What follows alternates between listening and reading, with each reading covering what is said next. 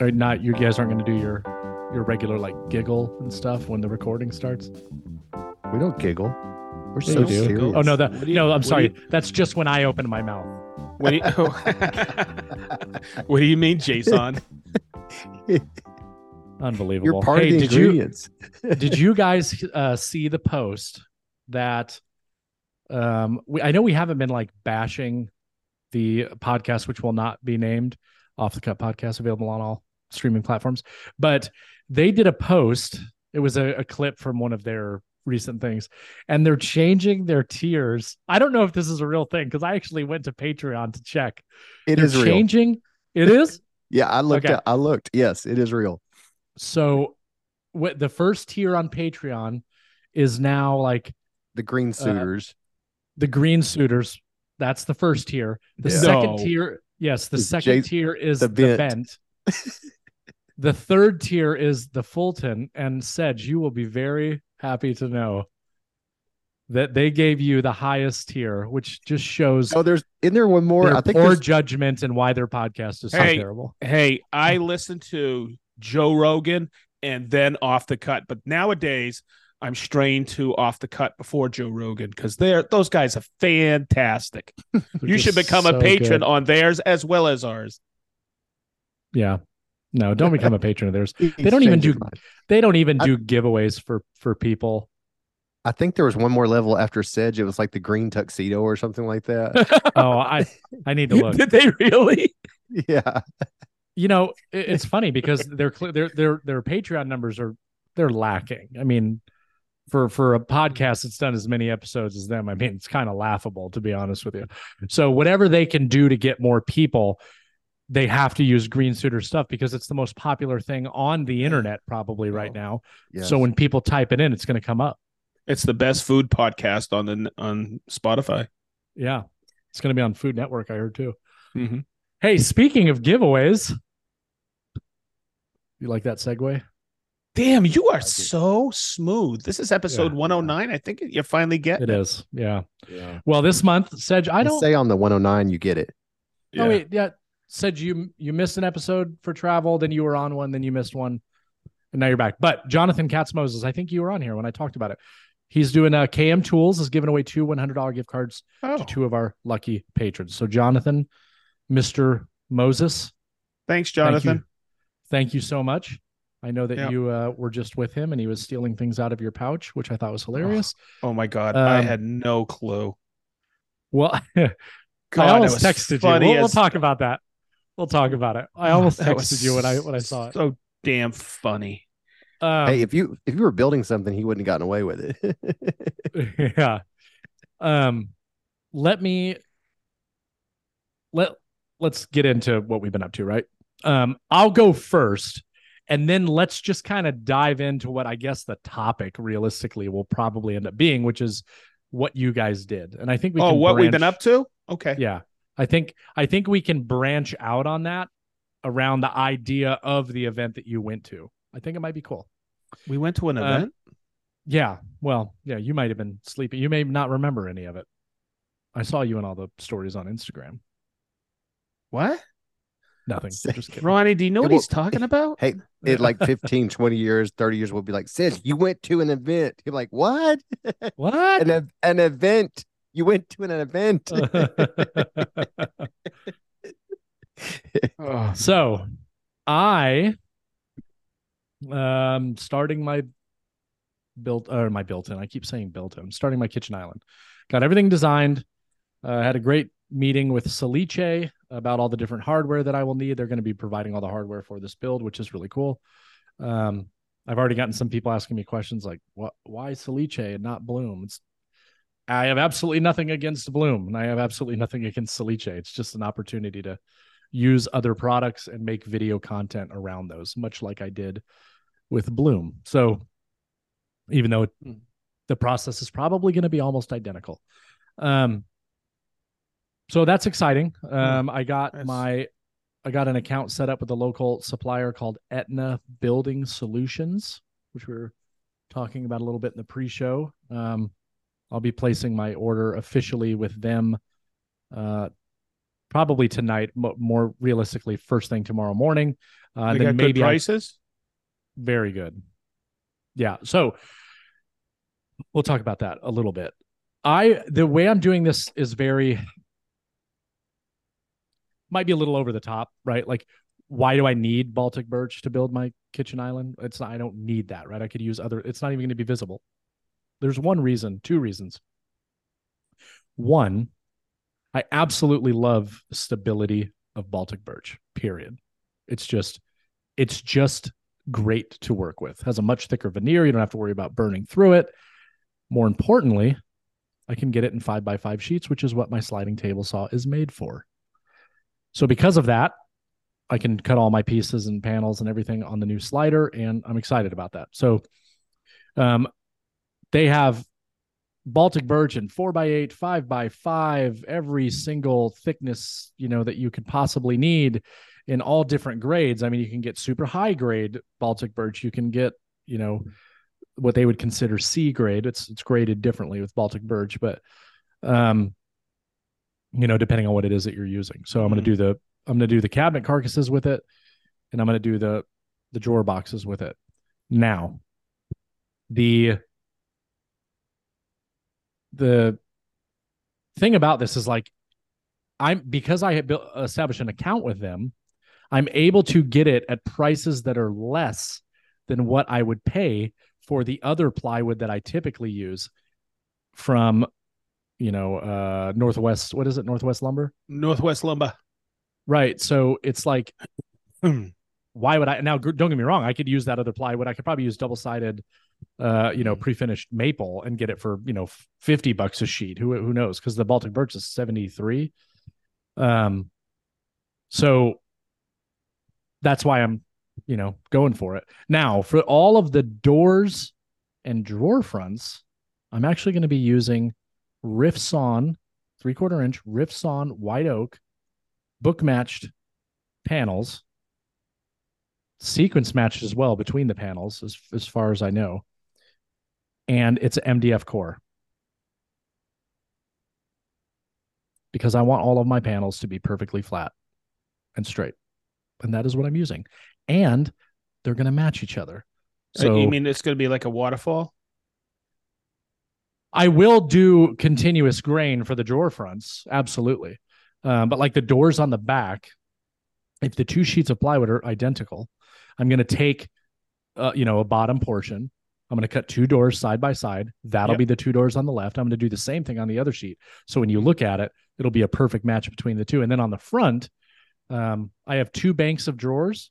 Those will be off of one sheet, and they'll literally just, go straight up the perfect grain.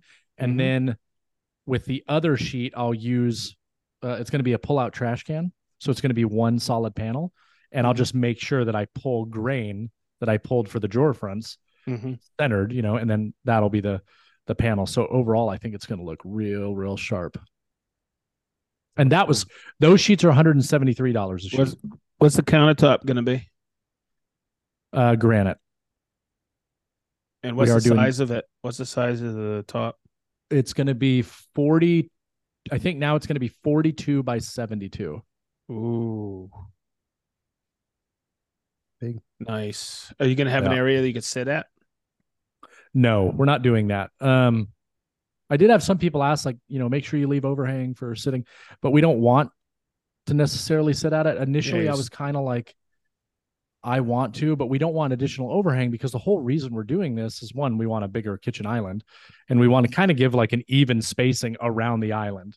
I'm going to have about 38 inches or so from the island to the kitchen sink, 38 inches from the island to the stove, and then 38 inches from the wall that the pantry is on to the island. So it's going to be like a really nice, balanced, more than enough space for us to move around.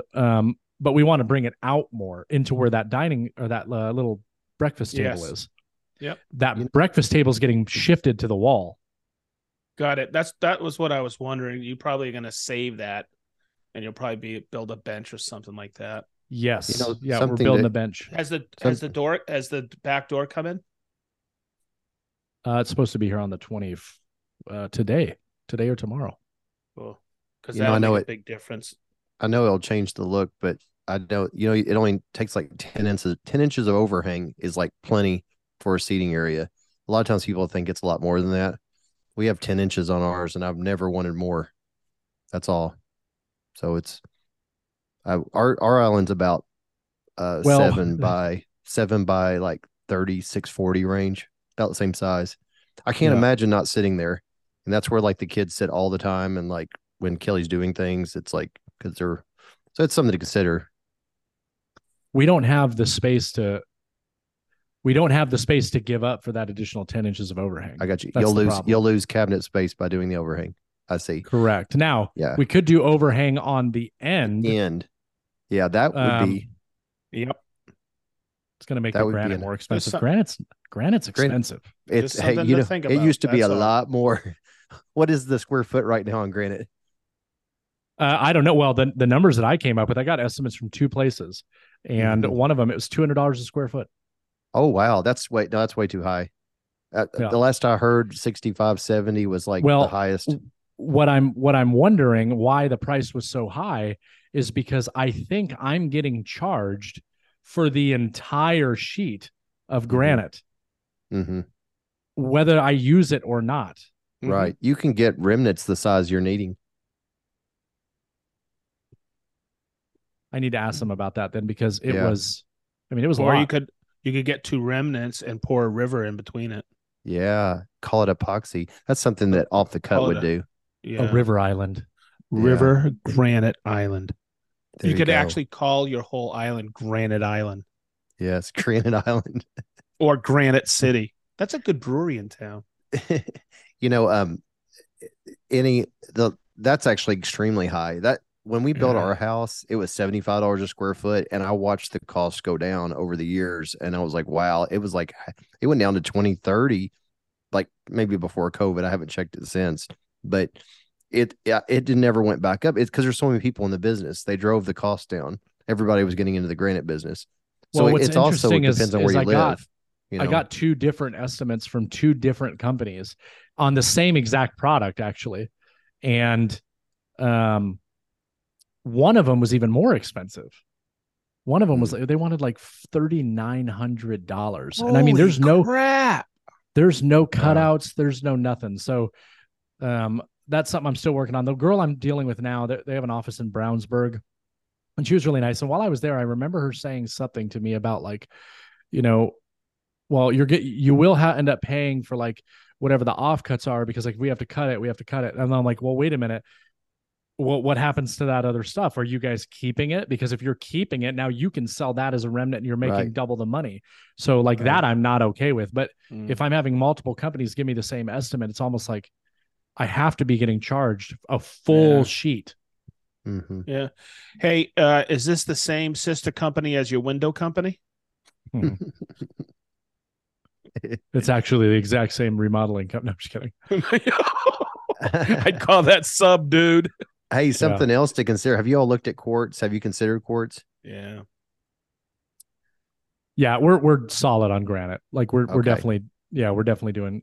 And the reason why I ask you is because I know it seems like to me that everyone's changing towards quartz, and I don't know why yet. I haven't looked into it. I've heard the opposite. Yeah, I've seen that trend it's been going for like 3 years. Most of the time when I think like if someone wants marble, it makes more sense to go to quartz, because marble has so many negatives as using as a countertop. It can stain, it's soft. Quartz as marble, it looks just like marble, is much more durable, much more user friendly than granite. Oh yes, granite's engineered. From everything I found, granite. No, granite's quartz not engineered. It's natural. Quartz is engineered.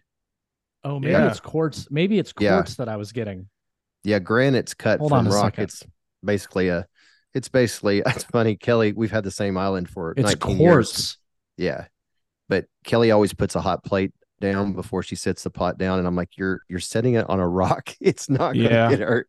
the thing with you got to be careful also with granite. It's porous. Yes, so gotta seal it. I know somebody who is in solid surface, and he said, I go, what's the difference between what are the selling points of solid surface versus granite? And he goes, we used to take a raw piece of chicken and leave it there, and it would seep through the granite. if it's not Mhm. sealed. Where that's why solid surface / Corian is used in all medical fields because it's Yeah. non-porous. Yeah, I learned that when we first got our island, they didn't seal it, and they were doing Easter eggs and green food coloring got on, and it soaked right into it.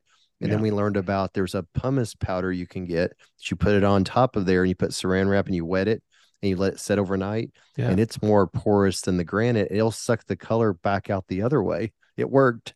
And then shit. yeah, and then I sealed it after that, and it's only been sealed once in 19 years. It lasts forever. It's just a water that goes on there. Yep. But now when they install granite, it seems like they seal it for people, but they used to not do that. They just you're on your own to find out. Yeah. So I just verified it's not granite. It is quartz. Quartz is what we.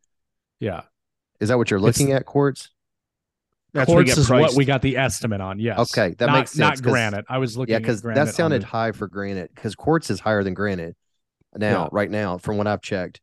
But granite used to be as high as $75 a square foot, and last I heard, I mean, even like Home Depot pricing is like $25-$30 a square foot, and it's went way down. Wow. But quartz, like marble quartz, is like in high demand right now, and that's what a lot of the houses. And then there's another product called Cambria. Yeah, what is that? Cambria is a version of quartz, and I know the closest to us is Louisville. It's like an hour away, but when I was doing the a corporate boardroom project, that's what they use for all the side window ledges and the conference serving tables, and it looked like marble with a little bit of speckles of kind of almost like glittery in it. And I was asking what kind of stone it was, and that's Cambria, and I think it's a version of quartz. Yeah. But yeah, I would lean that way. We're wanting to change ours out, and we were leaning towards the quartz route as well. Yeah, just from talking. I don't know why I was thinking granite. It's absolutely 100% quartz. The one that we like is from a company called Wilson Art. Yes. Yeah. Okay. Yeah, you're and good. It's like it's a dark. It's like a black. Very, very, very minimal veining. That's what Nicole wanted. So I think that on top of the white oak is going to look really sharp. And then our ugly orange oak cabinets in the background until I redo the kitchen will be really nice complement. They're beautiful. Yeah, absolutely gorgeous. Oh, love those things. Paint. A little bit of paint. Yeah. I do have a question. Thingy. Did you get into doing a lot of like MDF doors, Sedge? When you were doing your cabinet stuff? Okay. I didn't. I had a couple MDF jobs, and I love dead flat. I never did any of the. I used MDF core. Let's just put it that way. Yeah. Okay. Prime it sometimes, and spray it. The one thing I did use MDF is I'd have panels laid up with certain veneers for desktops. That is because I want dead flat, and I did a couple of big desks for people with MDF.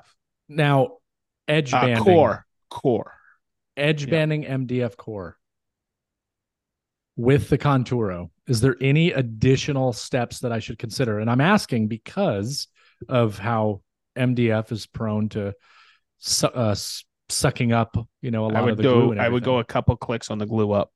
Yeah, that's what I was thinking. I would do more glue.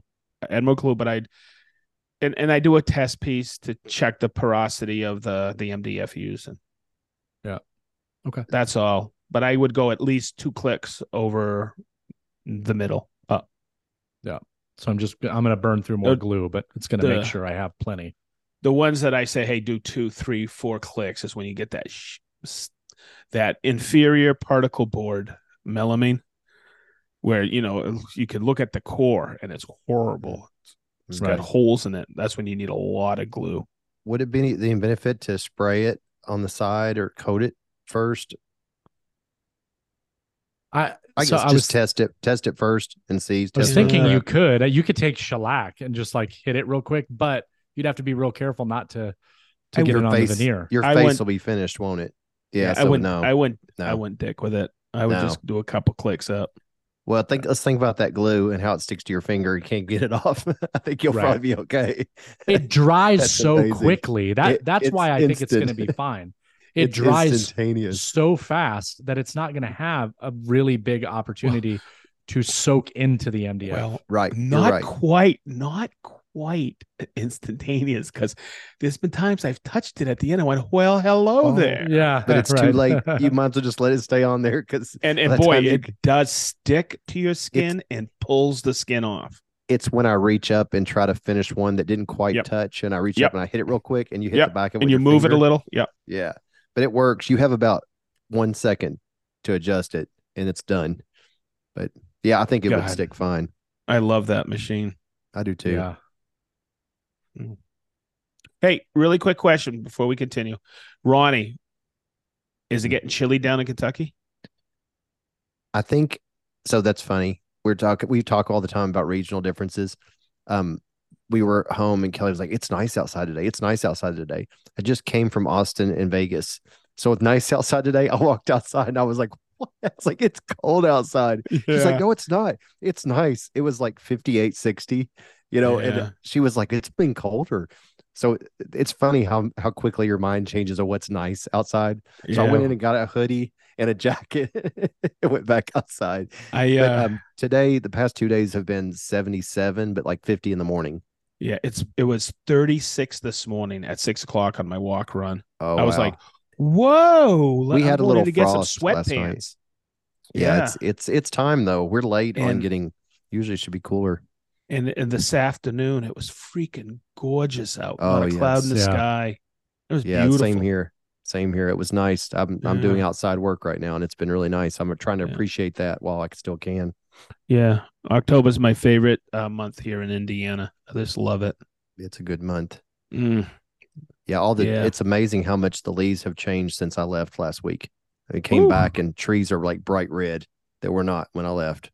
Speaking of leaving last week, I want to hear all about your guys' great adventure that you went on without me. And it looked like you guys had so much fun without me. Please. It was okay. All about it. Ronnie, your turn. Sedge, you go for it because you got down there before I did. Okay. It was okay. Ronnie, your turn. Okay. Yeah, it was all right. Okay. So, Jason, we discussed this down there. And we were like, I don't know if we could keep a straight face. We'll just say, yeah, it was good. No, you saw the story. It was cool. It was all right. It was okay. It was cool. Okay, so I got a question for Ronnie. Are you still tired from that? Yes, I'm so tired. I am freaking exhausted. Every day started with me at 6:30, getting people to Austin School of Furniture, and then I didn't get back. I didn't hit the sack sometimes till 11 at night, most of the nights, and it was a straight day. Exhausting. And then the 2 days prior, I was prepping and doing an inlay with at Rubio headquarters with Shaper. And that was 100 miles an hour. Mm-hmm. Oh my God. And so, God, I wasn't here with you guys last week. So it started where on Friday I walk in and to Festool the day that Friday. And I said, hey, I want to check on the freight because Rick had called me and he had sent it out the week before and was supposed to hit Rubio at the beginning of the week. And Keith texted me on Wednesday and said, I haven't seen any freight. And I went, you got to be kidding me. So Rick and I were on the phone. Rick was out of town on Friday. So I walk in on Friday and I go, can you guys check on this that shipped a week and a half ago? They said, oh yeah, it's down in in Austin. It's been there for 5 days at the freight company. It was that crazy. That wasn't being delivered. I had to do an emergency pickup with another freight company to get it out to. So that was my Friday. It was ridiculous. So yeah, it was an amazing week. We had some ambitious projects. It was hosted at Austin School of Furniture. So we had to schlep all the tools out from Rubio there and back. But if he's listening, how far away was it? About 35 minutes. Okay. If he's listening, I'd like to thank Austin Waldo and Philip Morley because they're the guys who run Austin School of Furniture, as well as Kevin from Texas Toolcraft, who's a dealer, and that guy's amazing. He helped me out tremendously to the point where I am still 100% exhausted. Ronnie, I didn't know if you noticed that last night we were out and about. I hit a wall about 10 o'clock at night. Somebody came up to me and said, "Hey, Sedge, we're out having a couple of pops and some pizza." And they go, "Hey, Sedge, I got a question for you." And I went, I had it. I could not answer. Literally, my brain was shut down. I hit a wall. So I went back and I sat down next to Lucy. And she goes, "Are you okay?" And then somebody started talking to me. And I got up from the table and went and wandered around the brewery.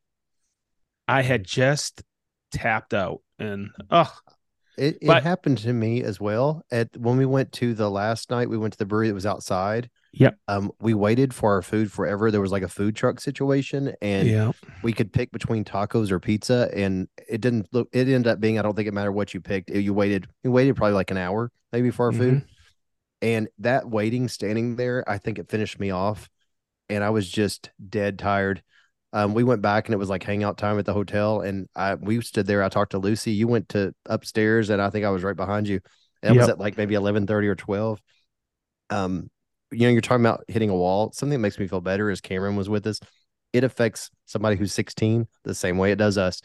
He didn't make it past both nights. He was asleep faster than I was. Came back to the room, just out. Like, it wears you out mentally. Wears you out. So the event was fantastic. They built 2 beautiful pieces of furniture, but my favorite piece was Evan was on one team from Evan's Workshop, and Cam, of course, we all know Cam. And off the cuff, Alan came up to me and said, "Hey, I'm going to have these guys build something out of scrap." I go, "Okay." So he announced that at lunch. He kind of threw him it was cool. He kind of threw him into a loop. So halfway through the first day, they started at lunch with all the scrap lumber that was, and they built an amazing box. Those 2 guys, Evan's 15 and Cam 16, they were my heroes, man. They did an unbelievable job. Built a beautiful little box, right? It was really great. And is that being auctioned off on the site? I think so. Yes. Yeah, it's the 3rd item. So there's plans for it also. So it's the 3rd item.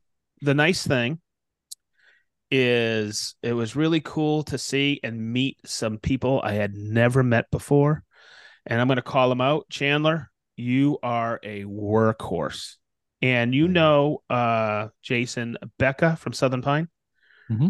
Her and Chandler were tasked with this one project for the Lighthouse Boston build, and it was quite ambitious. They were in the last throes there till I think 1 o'clock on the second day, but they made it happen. And Becca and Chandler had to do these really cool organic legs, and they started from the shaper to the bandsaw to shaping them with hand tools to sanding. And both of them were workhorses, and I was so impressed. And then I met so many other people.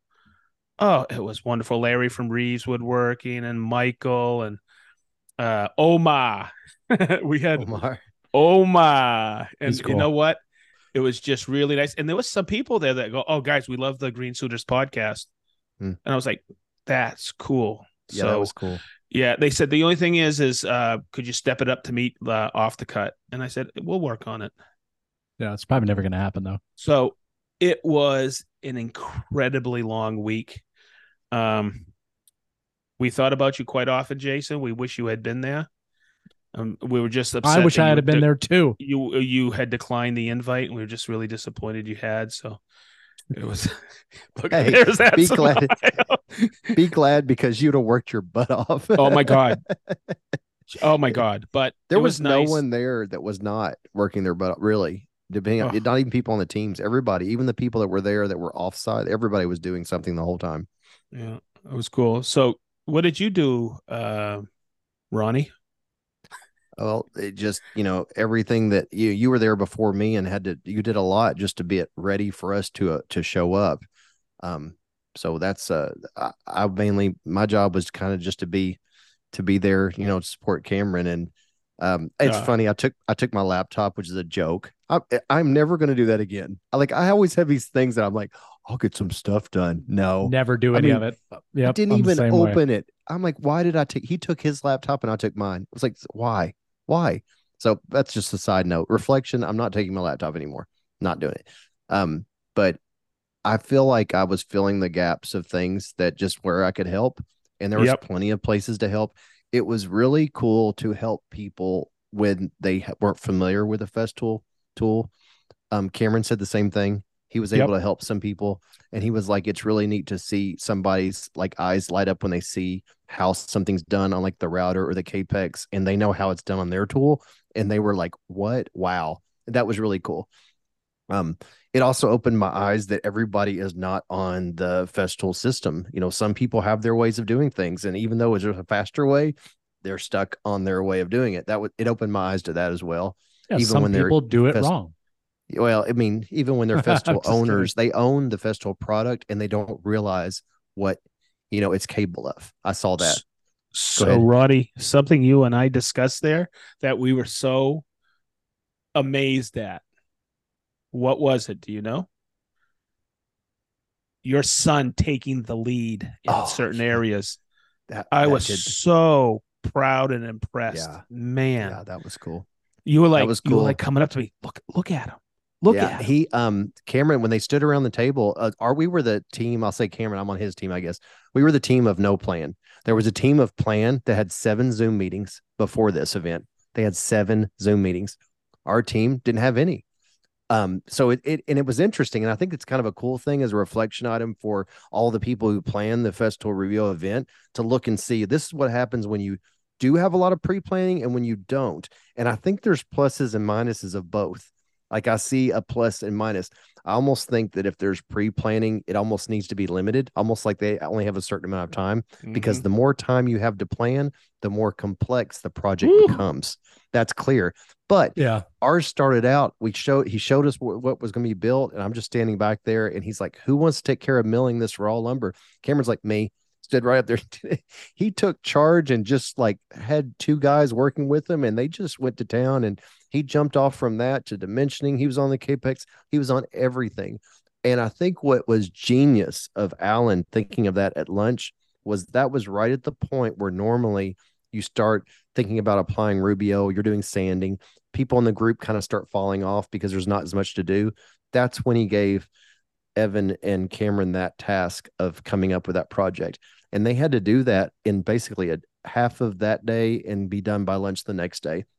So they even started early the next day just to get it done in time.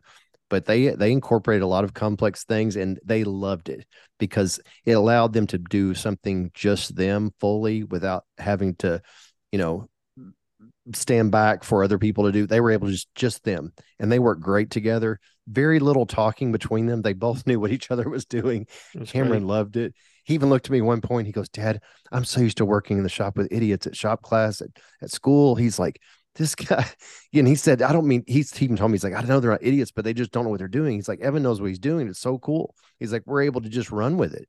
So it was a great experience for him. And I think he also liked being treated like an adult for the first time Yes. in a shop. I Yes. think that was another And thing. both of them are exemplary young men, and they are going to be, and they're on their way to becoming phenomenal craftsmen for It was sure. They just the passion in those 2 guys made my whole time down there worth it. it was cool For to sure. watch. It was really cool to watch it go down. And Ronnie was also my Festool police down there with me. It was pretty awesome. Ronnie goes, Sedge, come over here. Check this out. Okay. It was, yeah, that was fun. So Yeah, we were it noticing some seemed things. like everybody was having a good time, which is important as well. Yes. Yes. But It was. It is a stressful time though, and I think sometimes people may view it, especially seeing the stories, and think it's all fun, and game. But it is an intense. You feel the pressure the entire time that build has to be, for the most part, done the first day, so you yep. can apply finish and be ready for final pictures, group picture. All that has to be done middle of the day, and everybody just scatters. Usually it's 12 o'clock. This time it was like the other project went to like 1:30, closer to 2. And Yep. then all of a sudden you turn around and some people don't even have time to say bye. They're just gone. because they have to get flights, and it just dissipates as fast as it comes. But it's looking back at it, I don't think this event could be any longer than a day and a half because it's so brain intensive. I don't think a human brain could handle it because it wipes you out. I think so. You did well. Shit, Ronnie, you and I have both done the Rubio one and the festival one, right? I think 2 days would be a better number. And the reason I say that is because you don't run into that scarcity of like getting a flight. And I would just have the flights booked for the following morning. And I know that that's like one more night away from home, but you're talking, if you're getting on a plane at 6 o'clock versus 6 in the next morning, you're talking. Yeah, I regret not staying one more night. I regret. It's too much, especially if you start that second day of the build off, like I did at 6:30, because people had to be there at 7, right? And then you rush to get it done. And then you head to the airport, and flights to Indianapolis are not fun. You always have a bump. I finally made it in my front door at 2:30 in the morning. That's exhausting. That's why I think personally that it would make more sense to have a flight out the next morning. Yep. And I also think that it should be that way. I also think it would take the stress off of the event. So some of that stress because I know exactly what you're talking about. When we did I think we built a really cool sliding door credenza, right? I mean, it seems like all of these things, they build a lot of the same stuff, easy things that can be done really quick.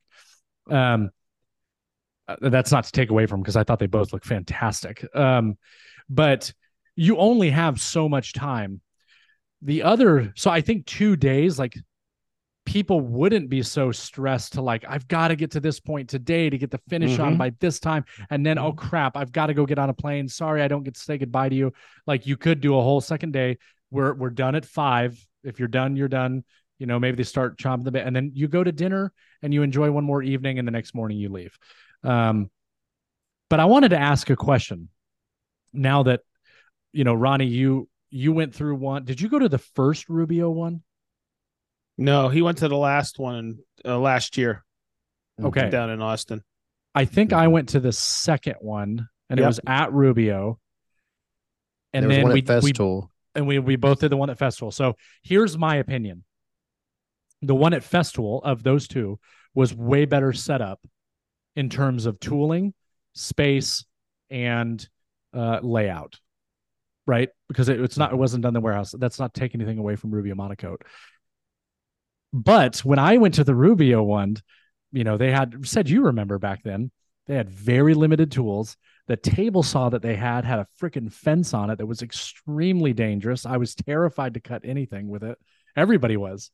So it really limited like what you could and couldn't do. So now that you guys got to go to Austin School of Furniture, and from what I saw, you guys had free reign over any of the stuff that was inside of the school. I think the caliber of the projects on this was better than most of the others that I have seen. And do you think that had something to do with it? Sedge is thinking right now. Sedge is thinking about, how much do I want to say? Well, like the access to the tooling, right? So I'll say first, like, what my thoughts are on that is I look at it as it's a Festool Rubio event. Okay. And I immediately right out of the gate thought there's a lot of tools in here that are another way of doing things. So I'll give a perfect example. As soon as they grabbed the material, they started joining some rough oak that I could stick my finger when they were joining the end, the edge grant. I could stick my finger in the curve of it, and they were sending it through a joiner. How many passes is that? 50? It was, that's how many. I stepped in. I said, hey, why don't you just use a track saw? You could do it. I could never get through this 2-inch in one, 8/4 in one pass. And I was like, yes, it can. And it's because of that joiner back there that it threw off that learning experience of saying, wait, and that's the purpose of the event. To me, the purpose is like, look at what Rubio can do to your project. Look at what the Festool system can do to your build. And I think by having those there, it made people use their old tried and true methods, which also work, but it didn't let them be as immediately as exposed to what the advantage of the Festool way of doing it.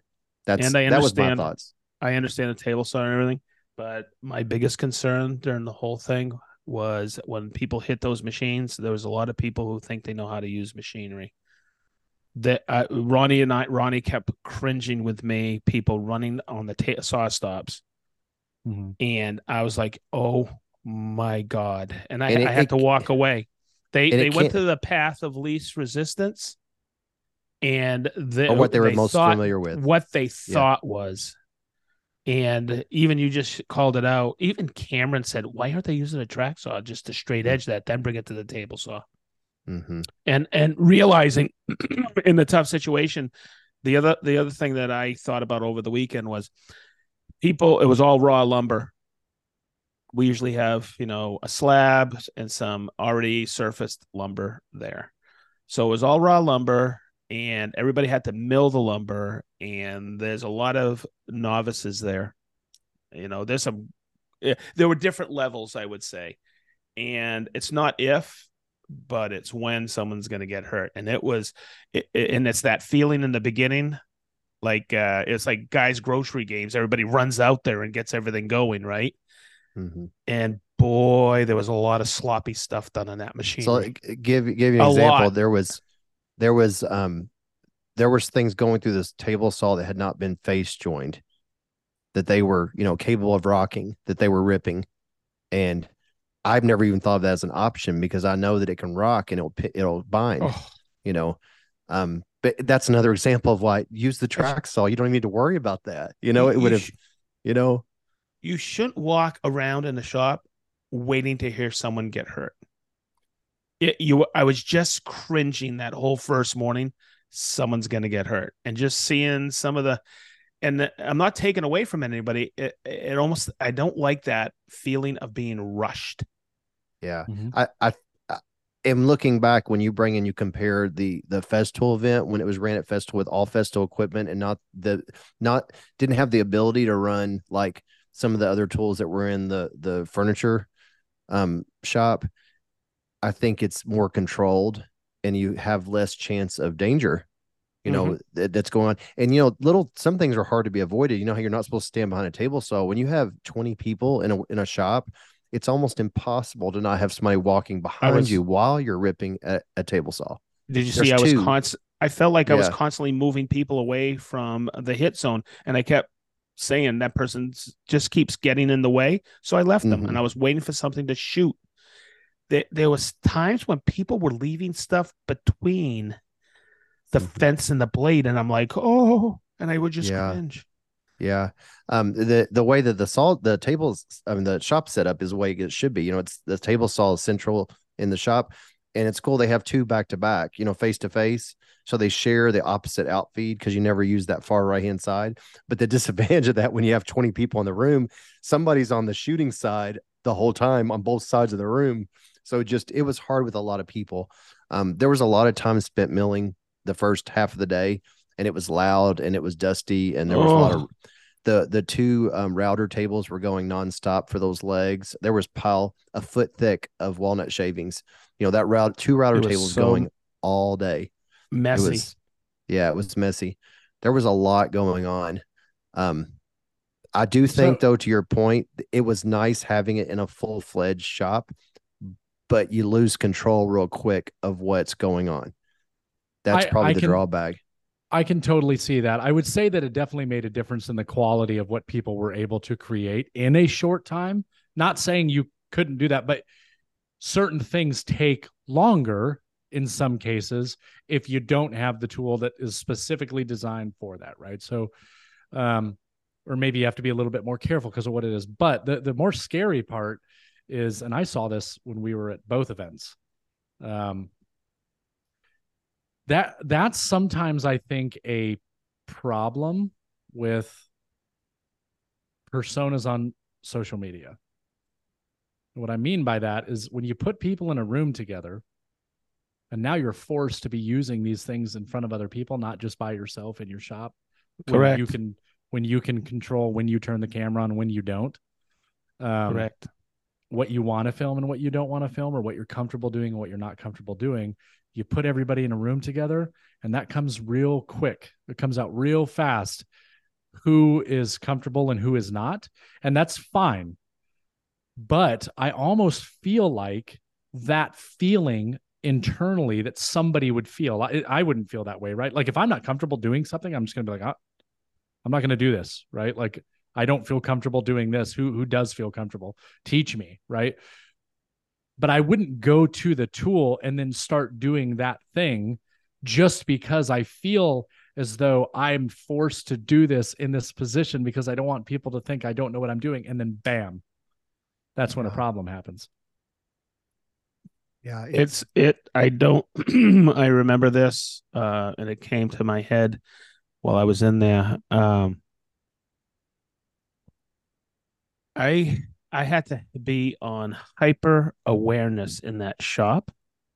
So if someone said, "Hey, Sedge, come over here, show me this," I had to be looking at the table saws, jointers. I was in cringe mode. I then I'd look back and people were in the other room and no one was out there.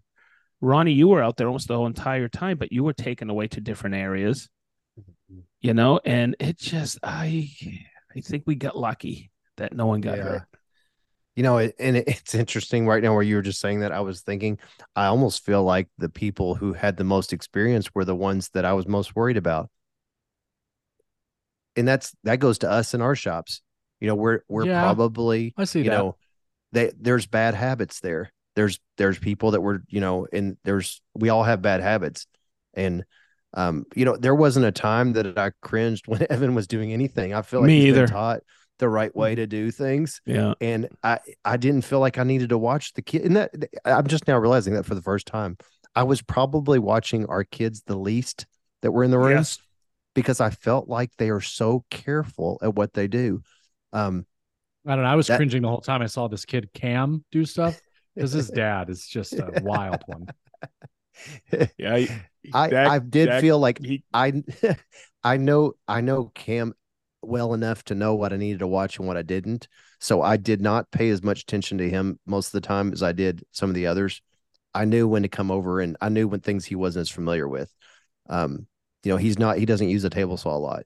I liked that it was a saw stop, but still, he's very careful, but he still has correct form. But it's just interesting to watch. And when you've got that much going on, it was harder to control.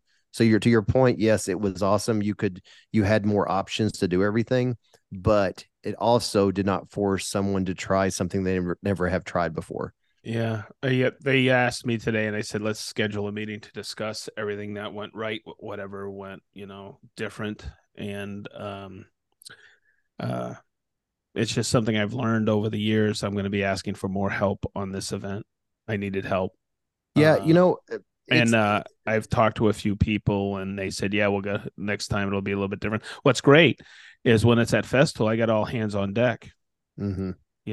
And everybody's more than, but it's just that travel variable in there. That's tough taking people out of the mix.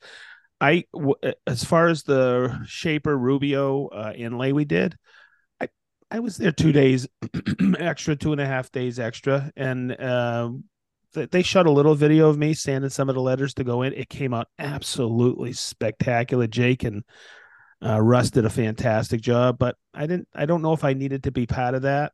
So I have to really watch my time these days. I would thought I'd be a little more involved, but I think it's going to be a good video. Wow, that's tough. Think about it. You get this beautiful floor, and now you're going to cut into it, Yeah. right? Yeah. Those guys are geniuses. So the other thing, okay, I got one more takeaway. So there was a little pause on the second day. People were kind of going their own way. They were doing a whatever. So Jake comes up to me. He goes, "Hey, Sedge, those questions you had for me on the Shaper, because I've been doing some content." He goes, "I think we got a couple of minutes." I think it was like we were waiting for the second team to come in because the other team had an early start. That's the one you came with me, right, Ronnie? Right. And I said, "Hey, yeah, I got a question on snapping some grids." And they go, "Yeah, no problem." The next thing I know, 2 or 3 people walk up and started asking questions, and I couldn't get my questions answered. It was kind of like, what a drag, man. Yeah. So it just is this never enough time to accomplish sometimes the things you want to do. So yeah, it was good. I had a good time. The pieces were beautiful. Yeah. Yeah. I That's my really takeaway. liked I really liked that console table. Yeah. The After seeing it done, which like the is that the black one? the black one. I didn't know what they called it. Yeah, so that's called, yeah. When I saw the preliminary drawings of it, I was like, Me really? too. Me And too. then when it started coming together, I was like, it does have a nice look to it. And then I questioned the black after it went on. I was like, I don't know if it should have done Loved that. it. But the next Loved it. day coming in, it kind of the black backed off and you could see shadows again. So then I liked it again. So I went back and forth with phases. But what I don't like about that as a project is how much work goes into it. And most people don't appreciate how much work went into that, Yeah. No one from raw knows. No work one to knows the that. work. Yeah, I mean, I think some wouldn't have an appreciation. Like, it looks nice in a room, it looks awesome, but as a woodworker, you would think, oh, that's not really no big deal. There was a lot to that. And the other team, oh my gosh, I mean, for them to pull that off, they, like I said, they had 7 Zoom meetings. I've been involved with these type of things before. I'd never seen this before. When they walked into the room, no lie, within 5 minutes, they'd already dispersed into their teams. They had already taken all the bar clamps in the room, all the joiners were taken, and the planers were all taken. And our team had not even started figuring out our game plan yet. They were already done. I mean, they were already, there was one team tambour door. There was there was the leg Legs, crew. There was the flattening of the slab crew. There was waterfall. the waterfall crew. I mean, they had it completely figured out, like what they were going to do. And They I had a still, drawer. They had a drawer yeah, box crew. yeah, drawer box crew. I mean, they didn't even show it on video. They had leather lined drawers. They had leather, dark blue in one, and like, what is it, gray in the other. Yeah. Perfectly, like, it was amazing that They they made were me a able to thong get. too. Yeah. Ooh. But I mean, I was even questioning the first day. I was like, I think they might have bit off more than they could chew. I really don't Everybody was know. saying. Yeah, I really don't know if they could do it. But because they had such a well executed plan, they pulled it off.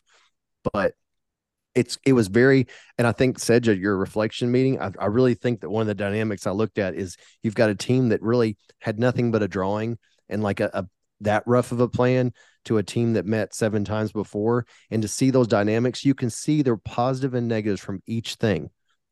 I think it made their, having all those meetings made their task list 1,000 Then times more. and then I have to look at it and say, hey, what was in it for Festool? What was in it for Rubio? What was in it for Shaper? Right. Right. And did we, there's that whole um Value. brand value. Yeah. I don't like to Yeah. use marketing too much, but it's brand value. What was their value for the brand? Yeah. And that's the conversation I'll have with Rick and Angela this week. Yeah, what I think that it's missing, and I will say this from Shaper, Rubio, and Festool, Oh, I already is know what it was. one of the best things about when you take a Festool class is that you go in there with only Festool tools. And I remember as plain as day looking around and going, they don't have a table saw in here. They don't. How are we going to build? How are we going to build this thing we're supposed to build? We don't even have that. And then Sedge rolls out, puts you in your stations, and says, you don't need that. You don't need that. You don't need that joiner. We're going to use this. You don't need that. And I'm like, really? And he showed me, and he's right. But there's not enough opportunities to teach on that. We almost didn't have time to go over Rubio. We almost didn't. And that was the first time I saw that. I was like, wow, we were so crushed for time. Alan didn't even get to do his spill, but they finally fit it in at the end.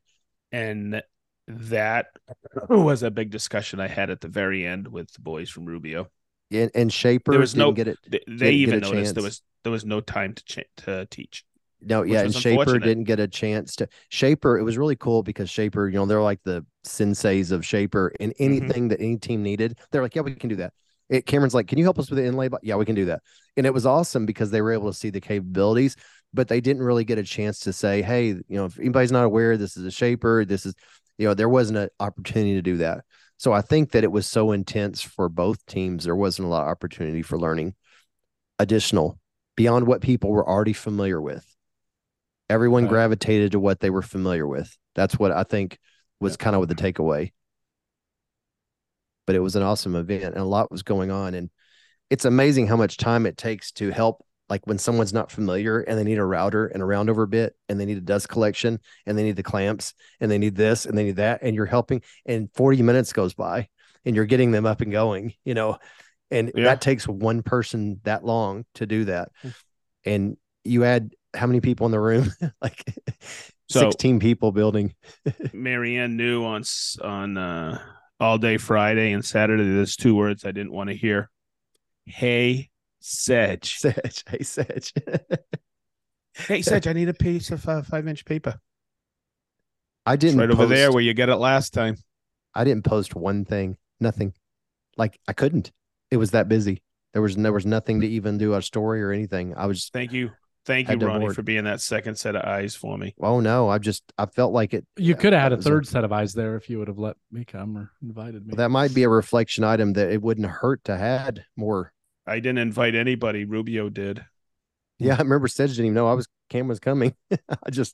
I got to come because he's a minor. we could have had the Green Suitors podcast there, not That's only right. entertaining people and changing their lives, but being the safety police.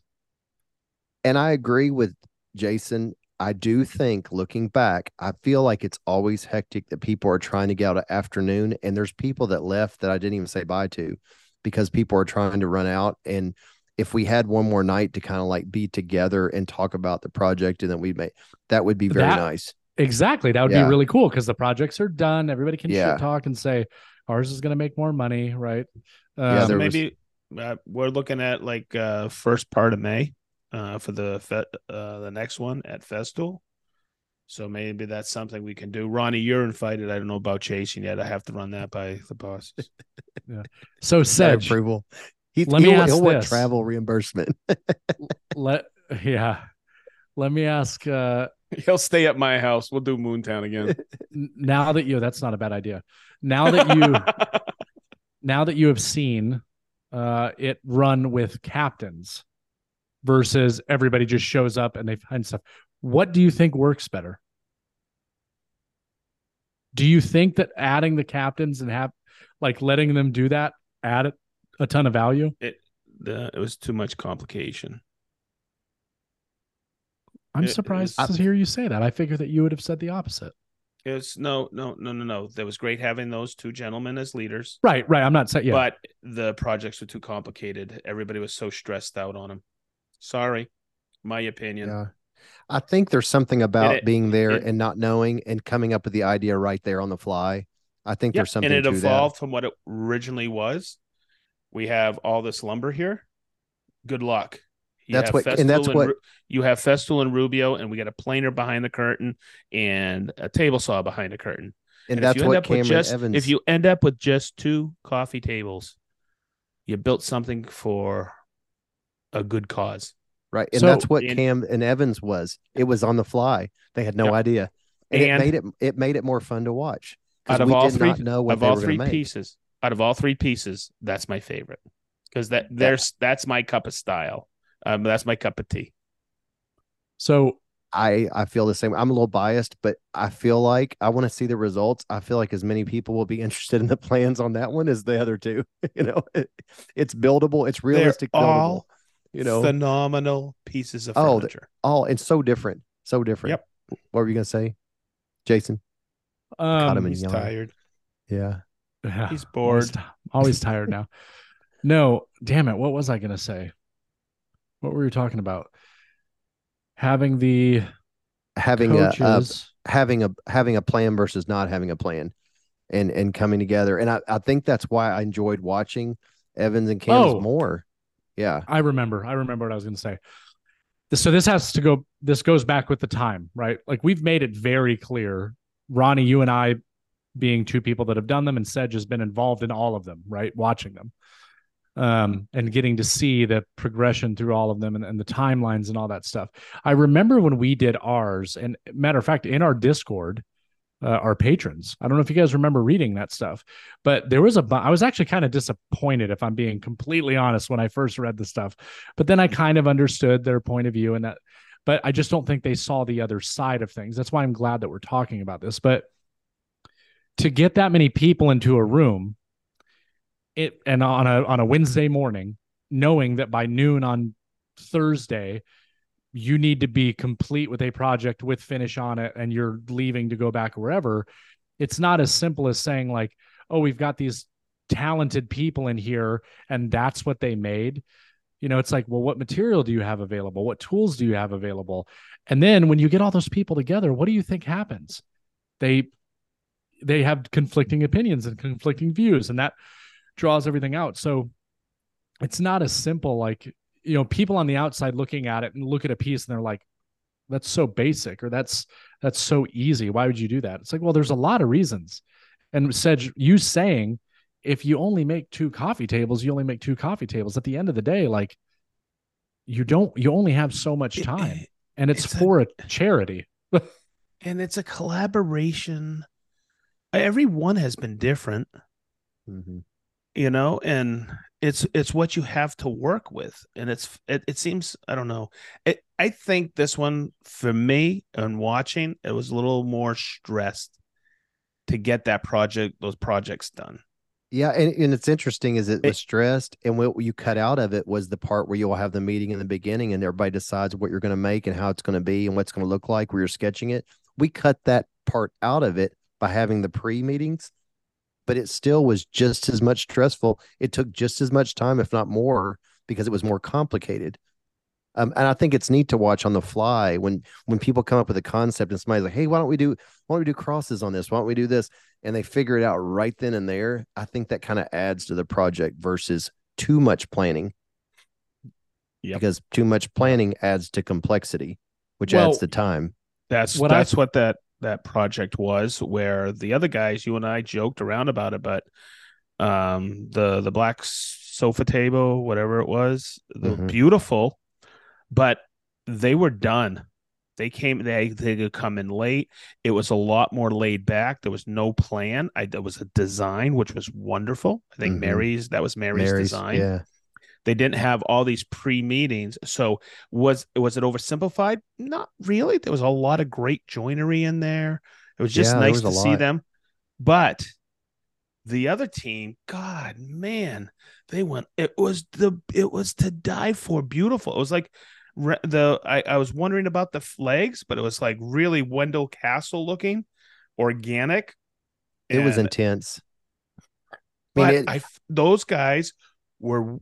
That was down to the freaking wire. Yeah, I mean they went 2 hours really over the target. Yeah, it's supposed to be by 12, and it was like close to 2 when they were. And that's why we didn't have an opportunity to do any demos or demonstrations or anything for them. And I was like, that for me was the missing part. Mm-hmm. There wasn't I really like stop. And actually take a breather. Yeah, there wasn't. It was intense. I mean, I saw it. I mean, the first day after the first build, we went into the room and Cameron laid, and he went to sleep, like just straight to sleep. He doesn't do that normally. Usually he outlasts me. He's like, machine.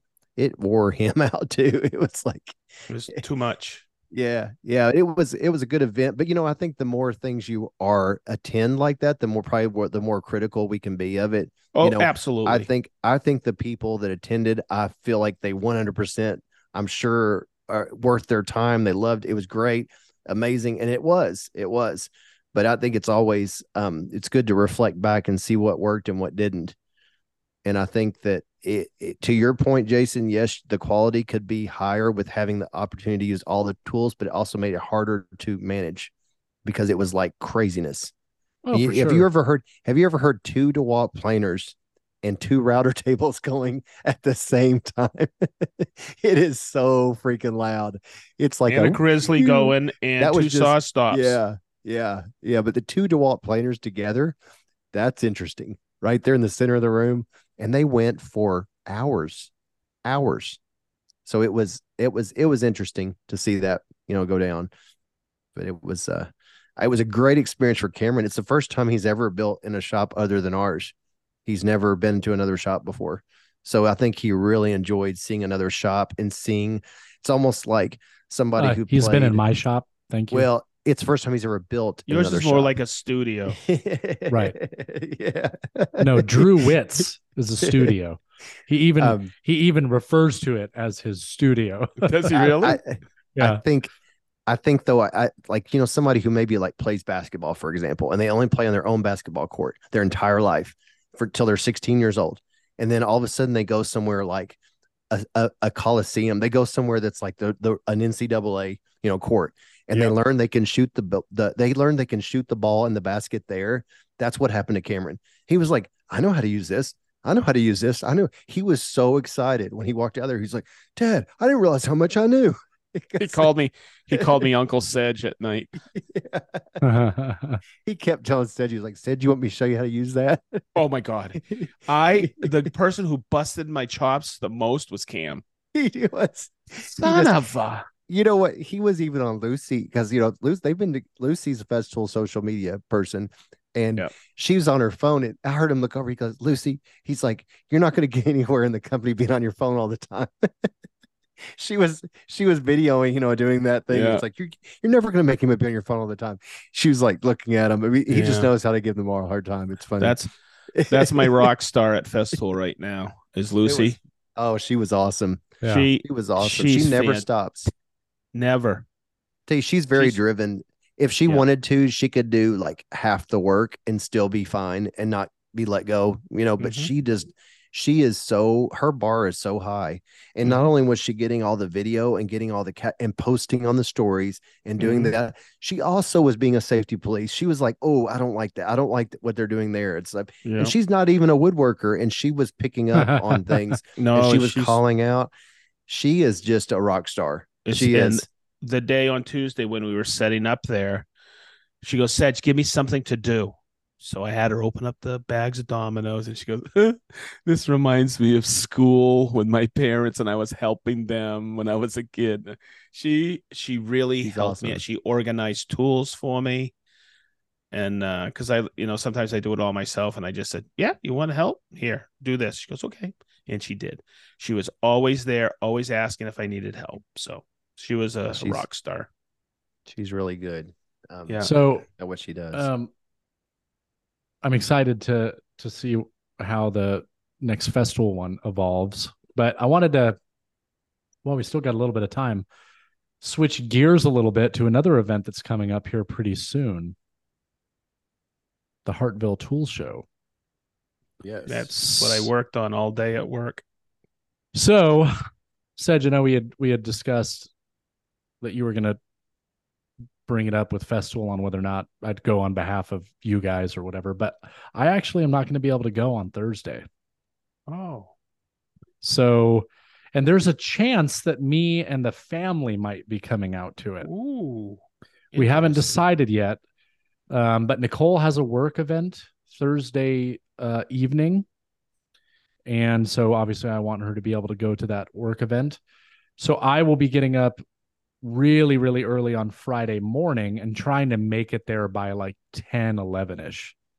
If I leave at 5. So it starts on Thursday? No. Setup's on Thursday. We drive over on Thursday, set everything up.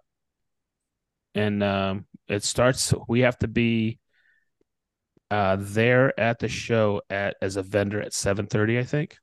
It starts at 8 and goes to 7:30 at night. Awesome. That's insane. So Cameron and I are gonna come on Thursday. Okay, you guys are going. Yes. And we're gonna go. We stay at the Comfort Suites there on the property. Comfort Suites. Yeah, it's right there at Hartville. It's right on the property, Comfort Suites, and it's a nice hotel. I know some people say, oh, Comfort Suites. No, it's actually really cool. And what we do is we try to order a bunch of pizzas. Yeah, that's what and Patrick some people chip in, some people don't, but I always buy pies for the Festool crew. And then someone will say, hey, I'll buy some too. And we, in the lobby, that's where we meet because everybody's exhausted. Yeah. And it's really cool. It really worked out. Thursday night, we always try to go out across the street or find somewhere locally. And that's always fun.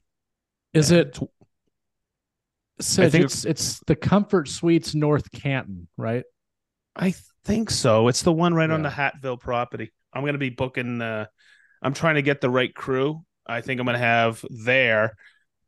have Garrett, Travis, young Jamie, and Chris coming with me.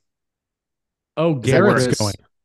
I'm trying to get Garrett. I told him about 6 months ago to pencil it in. I just have to go through the right process of going through directors and managers and VPs to get my crew there. But we're doing a stage presentation of Festool Live on Friday, and then I do the same stage presentation on Saturday. And Ronnie, have you ever been to Hattville? No, I haven't been. Get ready. You and Cam have a good time.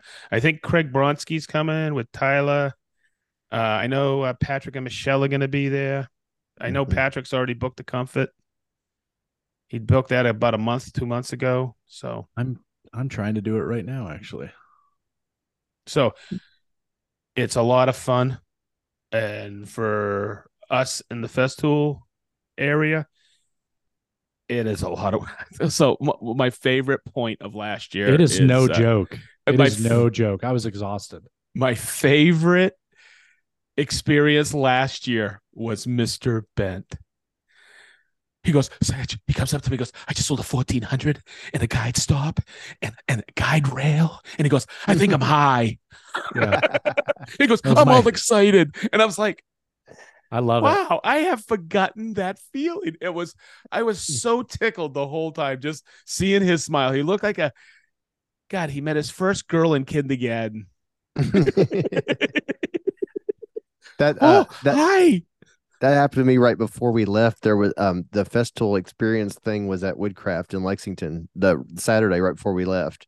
And Cameron and I went in there and I walked in as soon as is it Chris, the district guy, the sales Chris guy. Montgomery. Yeah, Chris was in there and I just walked in. He's like, hey, I'm getting ready to give the table saw demo. Do you want to do it? I know you have it. And there's I'd say 10 guys that are 60 plus 70, that are all looking with doubting eyes, and then there's a few younger ones in there and stuff. So I just go into it and just start.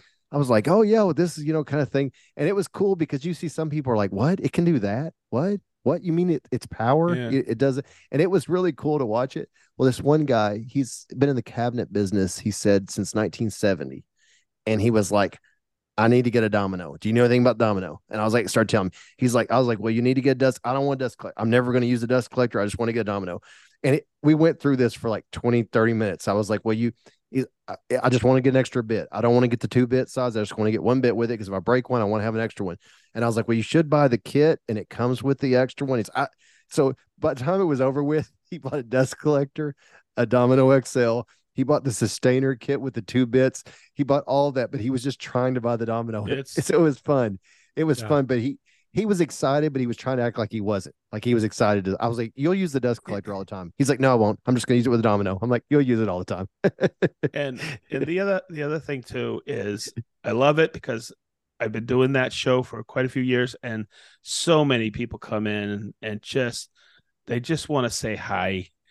And just meeting up with everybody. Oh, and guess who else is going to be there? Oh, Gwen. David Gwen.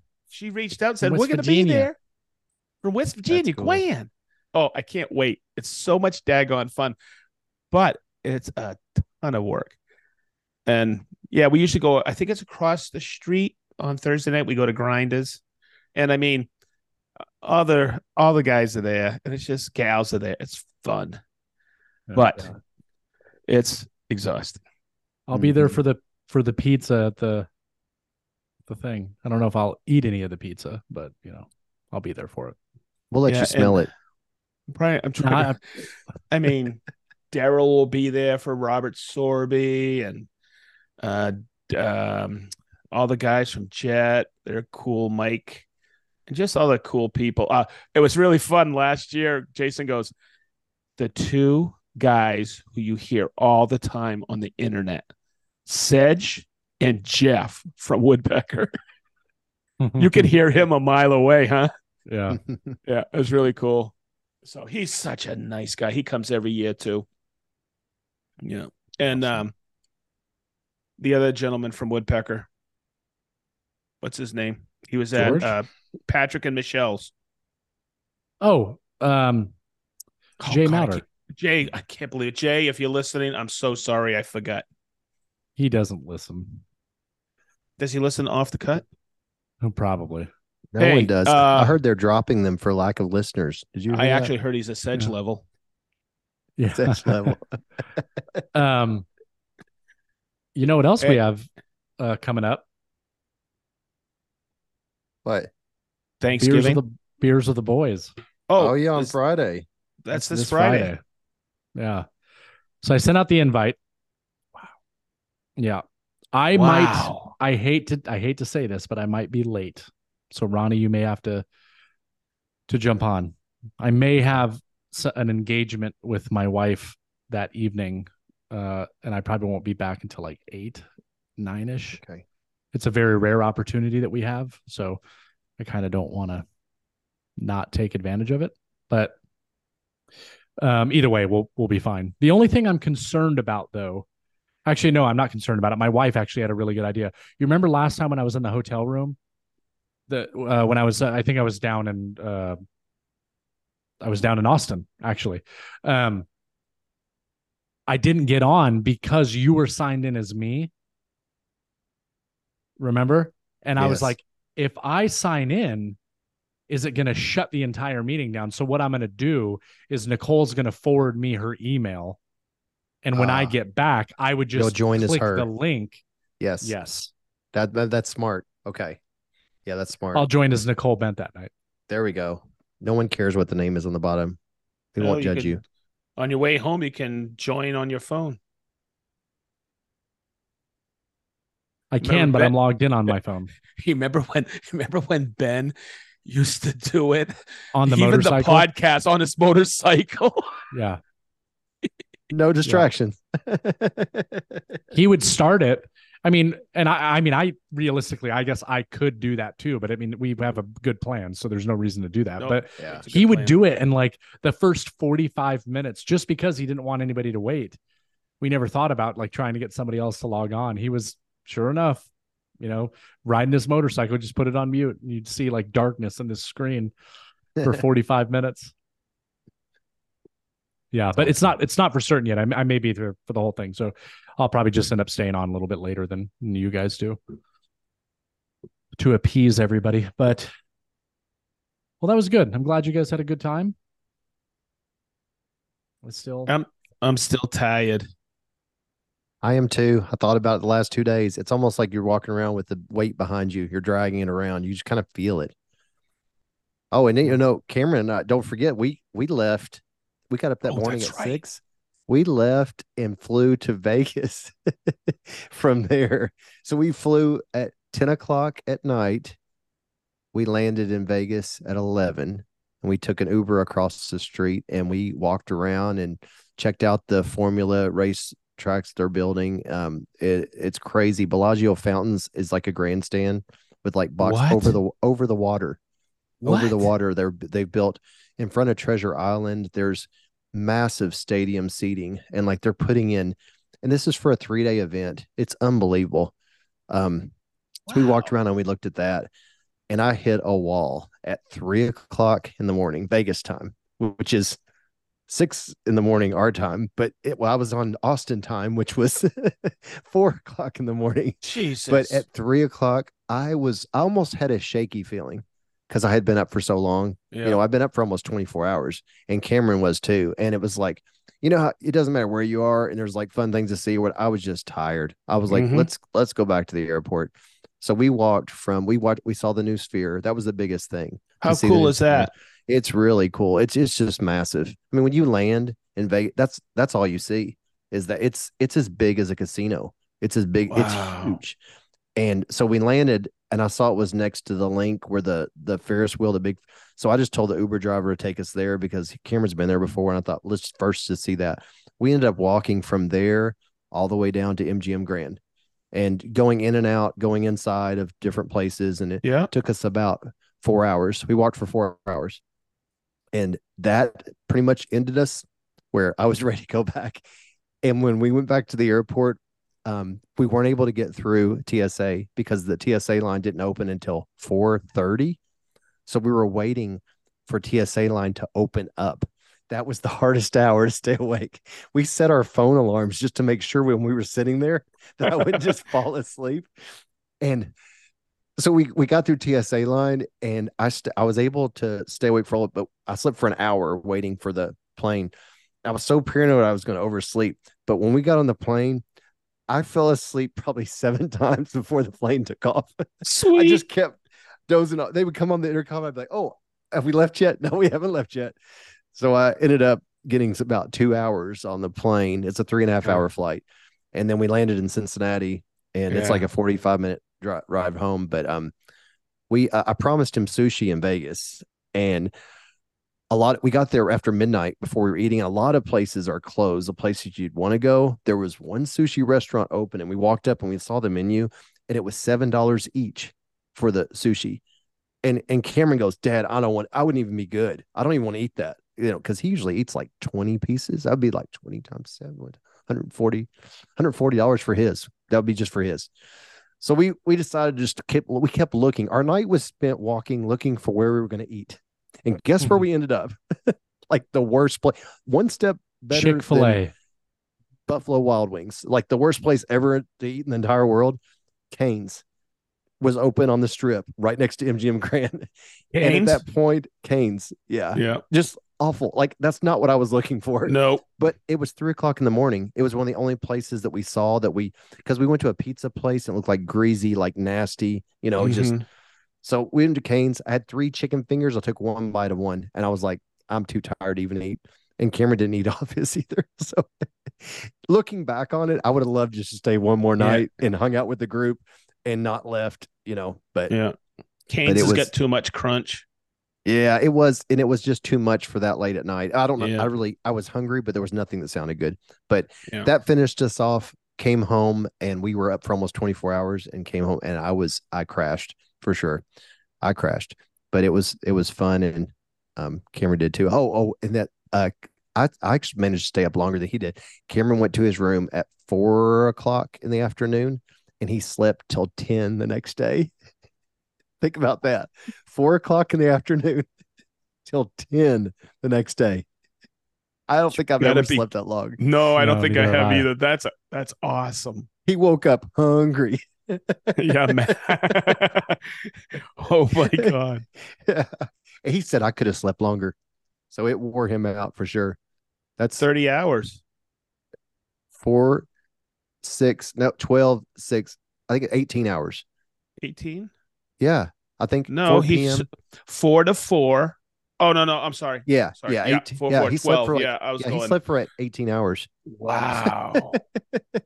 But that's like 3 or 4 day marathon where he just, nonstop. So Saturday night I slept 12. Yeah, I mean it needed it, and you probably felt like you could sleep more. Yeah, and I still you can never really catch up. I hate it when people say I'm going to catch up on my sleep, but I'm just like dragging. So yeah, I'm ready. One other thing we're gonna have to watch go down. The Uber driver was telling me in Vegas that this event, the one thing they haven't calculated on is the way they did the track. It's blocked off a lot of the employees that work there, their parking garages, and they don't know how the employees are going to get to the casinos to go to work. And they don't have it figured out yet. And they're trying to figure out how they're going to do this. And she was like, nobody has answers right now. And we're this close away. How the hell can you have idiotic planning like that? It sounds like this thing is bringing so much money to the area. The planning has came after the fact. But she also told me that restaurants have been told and instructed to have like extravagant pricing, like $1,000 a plate menu. And if they don't want to participate, they will black off their restaurant and make it where people cannot see the race from their restaurant. So it's almost like kind of sounds like it's like a mafia ran thing from whoever the Formula One people are, but they're trying to make this a massive like money grab. And it's like, I looked on Ticket Stub, and there's two tickets for 96,000 in the grandstand. 2 tickets for 96,000 already right now. That's where Jason was going afterwards, and Craig. Yeah, they went to one in Austin. They went to the one in Austin that last weekend. Yeah. And so that's that'll be interesting to watch, but it will be cool to see it. I mean, the way they're doing it, it's going through the whole strip of Vegas. It's going to be like LED lights and the I forget what you call it, that bridging that you see like concerts. it's going up in the air where they have lights hung from them. So the whole racetrack appears like it's going to be able to be like lit up like a stadium, like LED lighting, like colors, the whole thing. It's going to be cool. Nice. So it'll be cool. But that's on November. I think the middle of November is when that race is.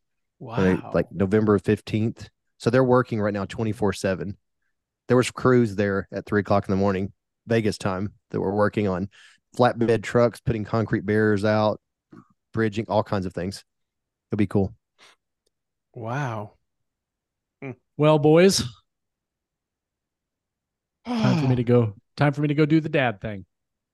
Time to bid adieu. Thank you everybody for listening to episode 109. And if you like it, go and leave a review. Yeah. Yes. And thank you to Jonathan Katz Moses and KM Tools for donating the 2 $100 gift cards to lucky patrons, because our giveaways are for patrons and patrons only. And if you want to become a patron, go to Green Suitor or patreon.com/Green Suitors podcast and sign up there, and also get access to things like this Friday when we do Beers of the Boys. Oh, crap. Hold on. I'm so sorry. I cannot believe I forgot this. We did have 2 new patrons. Why did I forget this in the beginning? Uh-oh. Oh my goodness. Unbelievable. I'm a terrible human being. So, yeah, I'll make sure to give them a shout out in the beginning of the next episode as well, in case they're not listening anymore. But if they're patrons, they probably are. We have Mr. Jacob Fuller. Welcome, Jacob. Welcome, Jacob. Welcome. And we have Mr. John Amick. John Amick. John, welcome. Signed up for the whole year at the $20 tier. So thank you so much. Wow. Awesome. That's the last clamp. The last clamp. We need to change the name. Yes. All right. But yes, I'm so sorry. I completely forgot about that. We just got off to such amazing conversation. So again, welcome aboard, gentlemen. Remind me to shout him out at the beginning of next episode, but I'll probably forget then too. But anyways, thanks everybody. Thanks. See ya. Later. Bye-bye. Bye-bye.